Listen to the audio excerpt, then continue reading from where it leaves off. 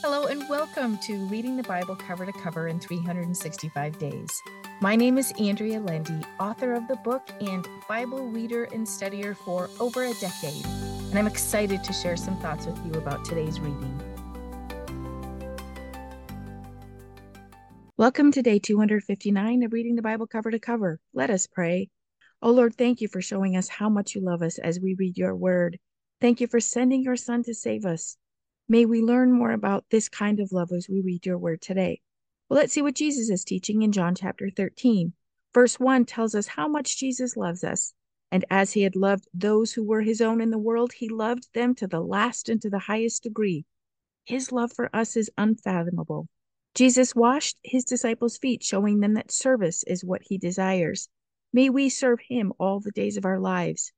There are many different types of service. It's easy to get caught up in all the things we want to do, worthy things, but let us continue to seek what God desires for us. Let's pray for God's direction and his will over our will.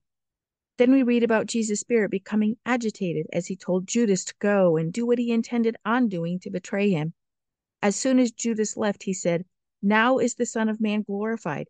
Now he has achieved his glory, his honor, his exaltation, and God has been glorified through and in him." Well, yesterday we read about Jesus' death glorifying God, and we read it about today as well. We were saved through this one act of service, Jesus' death on the cross. Yes, God was glorified and the enemy was put down. We are covered by the blood of Jesus. We can be especially grateful for Jesus' sacrifice today. Lastly, Jesus gives the disciples a new law to live by in verse 34, which says, "I give you a new commandment, that you should love one another. Just as I have loved you, so you too should love one another." May God's love permeate our hearts so that we can love as Jesus loves. Let's see what Paul is writing in Philippians chapter 3. Paul starts with delight and rejoicing. He writes, "Delight yourselves in the Lord and continue to rejoice that you are in him." We take delight in the Lord and rejoice in him, especially when things are going well. But we may have a bit more difficult time when things are tough.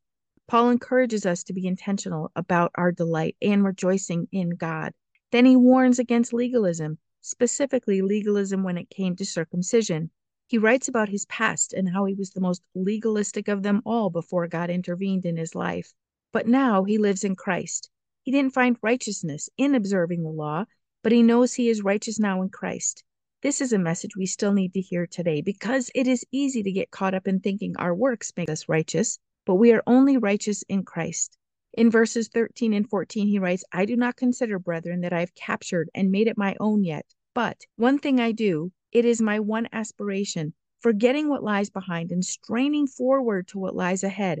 I press on toward the goal to win the supreme and heavenly prize to which God in Christ Jesus is calling us upward." It is important to look ahead and not behind. Paul goes so far as to tell us to even forget what was in the past and move forward. Draw closer to God and allow him to do a work in us. This takes courage. It takes courage to move past our mistakes and past the difficulties we have faced.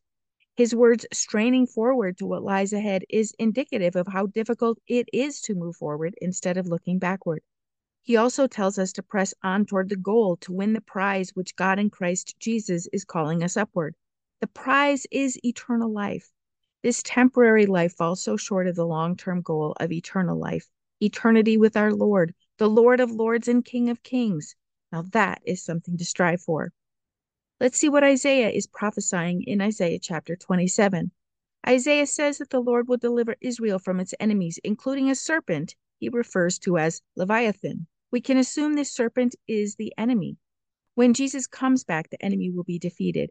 God calls the redeemed his beloved vineyard, and he is the keeper. He waters the vineyard and guards it day and night. We are the vineyard, and he tends to us. The one thing he asks is that we surrender to him. Verse 5 says, "Let them take hold of my strength and make complete surrender to my protection, that they may make peace with me." Yes, let them make peace with me. Well, may we reach for God's strength and fully surrender to him. And may we receive the peace Jesus died to give us so that peace reigns in us and in our relationship with the Lord. Chapter 28 addresses the drunken behavior in Ephraim, one of the 10 tribes of Israel. Drunkenness dulls the senses, including spirituality. Addictions cause a separation of sorts from God and his perfect plan for us. We see God sends the Assyrians after Ephraim and all but destroy it. We see that over-drinking occurs in more places than just Ephraim. Even the priests are overtaken by wine. Well, then who is to teach the people because the leaders are unable to effectively teach? Isaiah writes the priests have made a deal with death. They have accepted the lie that they are right in God's sight while there is no part of God within them. The Lord sends his Son to save the people. He is the cornerstone upon which people can stand, at least all of those who believe in him. The last part of the chapter is almost a parable of sorts. It talks about a field and how the herbs and wheat are tended to with gentleness. This refers to God's hand on us. He is gentle yet almighty. He doesn't push us past our limits, but works within our limits to bring us closer to him. May we continue to seek him over the world. Well, let's see what we can learn from Psalm 78. This psalm is a fabulous account of God's work, leading the Israelites out of captivity. It also shows us how they acted during their time in the wilderness and after, when they were granted access to the promised land. This psalm takes us to the reign of David. I recommend tagging this chapter as one to read when you want to read about God's awesome power. It reminds us just how great our Lord is. It also reminds us to pray for the soft hearts that we need to surrender to him. He is our provider and takes care of us in every way. Sometimes we struggle, but let us not be hard-hearted and fickle like the Israelites were. Instead, may we lean into the Lord in difficult times and wait expectantly on him, as King David did. Let us pray.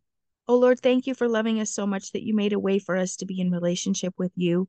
Thank you for sending your Son to save us, Father. May we draw closer to you each day. Continue to teach us and help us receive your love as you offer it so abundantly. In Jesus' name, amen. Thank you for walking this journey with me and being a faithful reader of God's Word. I pray that he shows himself as the God who loves you deeply and cares about every detail in your life. Come back tomorrow for some more thoughts and insights as you read God's Word.